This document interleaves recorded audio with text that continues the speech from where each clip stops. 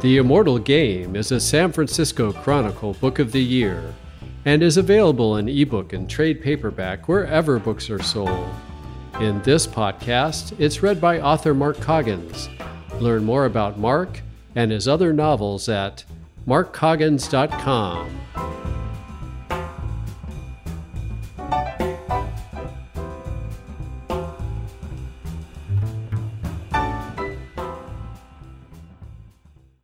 Chapter 7. Jody's Tip.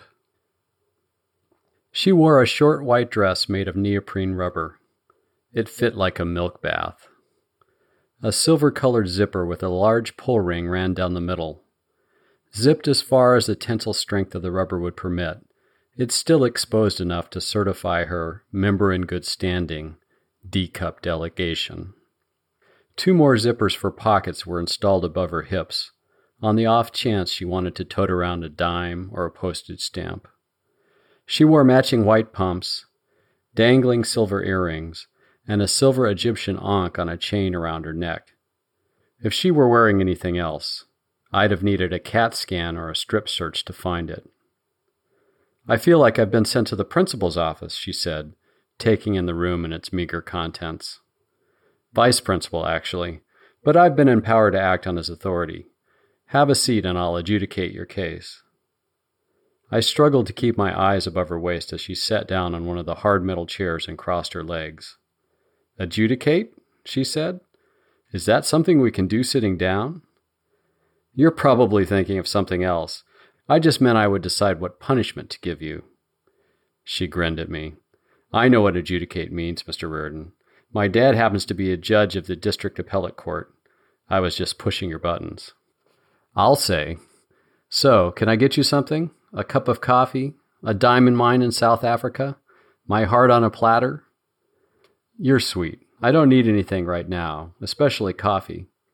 She gestured at the many half-filled cups around the room. "It looks like you've got too many cups already." "Doctor's orders. Keeps the humidity up." She nodded at me like I'd said something important. I felt the pressure of a growing silence. When I couldn't take it any longer, I tilted my chair back with a loud squeak and said, "I forgot. Did I call this meeting or did you?" "I'm sorry. It's just that I wasn't sure what to say.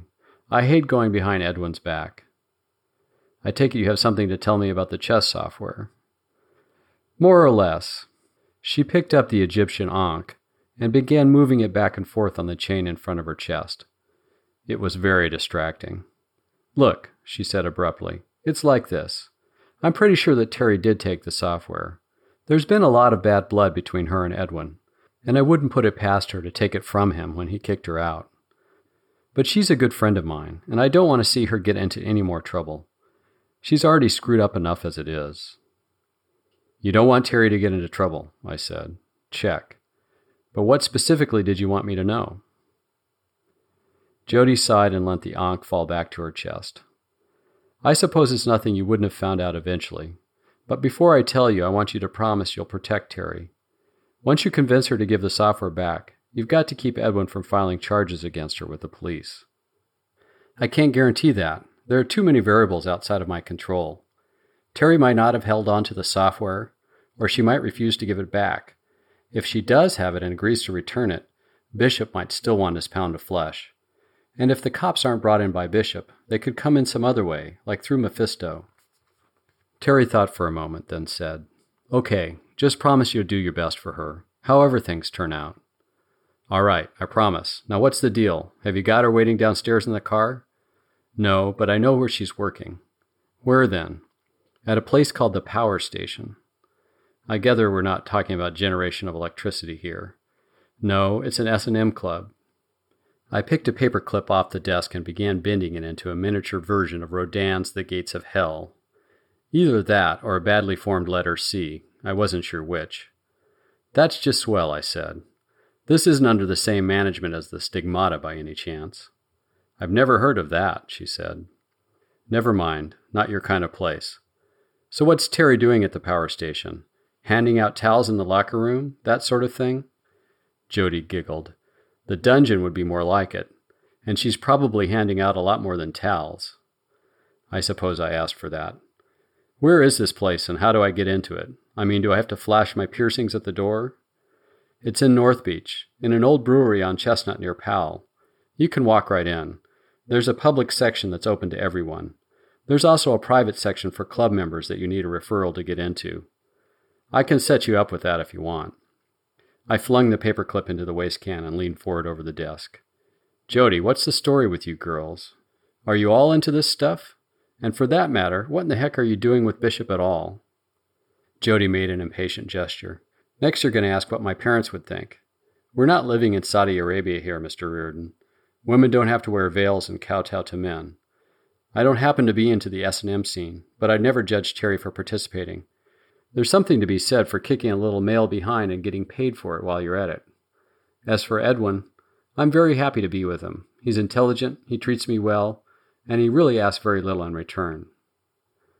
That was more dignity and strength of will than I expected from her side of the table. It didn't make her right, though. You win that round in points, I said. Let's get back to Terry. What I want to know is why Bishop kicked her out in the first place. She was doing drugs. What sort of drugs? Several kinds, I guess. I know she did Special K, and Edwin told me she also shot heroin. Better and better, I said. By Special K you mean that stuff they invented to knock out rogue elephants? Yes. Ketamine. It's some kind of animal tranquilizer. That and ecstasy are the drugs of choice for the rave set. What happened exactly? Did Bishop catch her shooting up one day and kick her out? Or did he work his way up to it? Jody pushed the heels of her hands into the seat cushion, lifted herself up, and recrossed her legs. I nearly had an out-of-body experience. Edwin knew she'd been taking drugs for some time, she said. He kept trying to get her to stop, but one day she OD'd on Special K and he had to rush her to the hospital. After she came home, they had a big fight and he told her she couldn't stay. Did she leave immediately after the fight, or did he give her time to find a new place and so on? No, she didn't leave immediately. She would have had time at the house before she left to take the software. When's the last time you spoke with her? She called the day she got the job at the power station to tell me about it. That was about a week ago. I haven't talked to her since. That seemed a tad unlikely. You mean you didn't get hold of her once Bishop discovered the software was missing? I tried. I called and left messages. I even drove over to her apartment one evening. She doesn't seem to have been there much. And there was no talk about taking the software or getting even with Bishop in any of your prior conversations? Jody hugged herself and shifted uncomfortably in her chair. Look, she said with some asperity, I told you I think she took the software. She never said word one to me about it, but she was extremely upset with Edwin, and she can do some pretty crazy and irresponsible things at times. Her relationship with him has always been very charged. It's different than Lisa's and mine. Anyway, the way things were between them, what happened doesn't surprise me. You mean when you have someone literally licking your boots, it's pretty easy to graduate to ripping them off?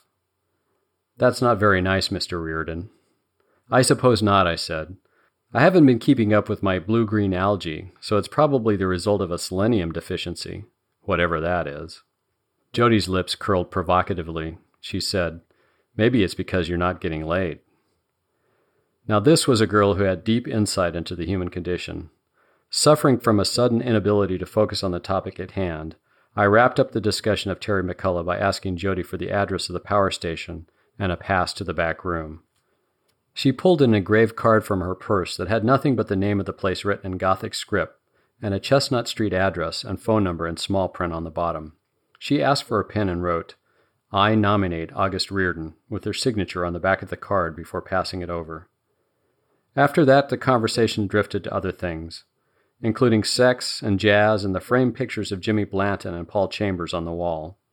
I explained that I played jazz bass on a semi-professional basis, and that I especially admired Blanton and Chambers because, although they had relatively short careers, they both were innovators who moved the state of the art forward.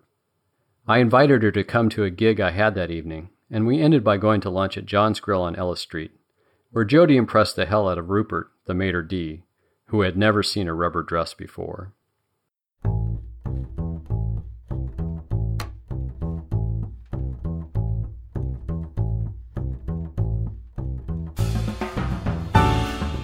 You have been listening to The Immortal Game, a San Francisco Chronicle Book of the Year. Find it in ebook and trade paperback wherever books are sold. In this podcast, it's read by author Mark Coggins. Learn more about Mark and his other novels at markcoggins.com.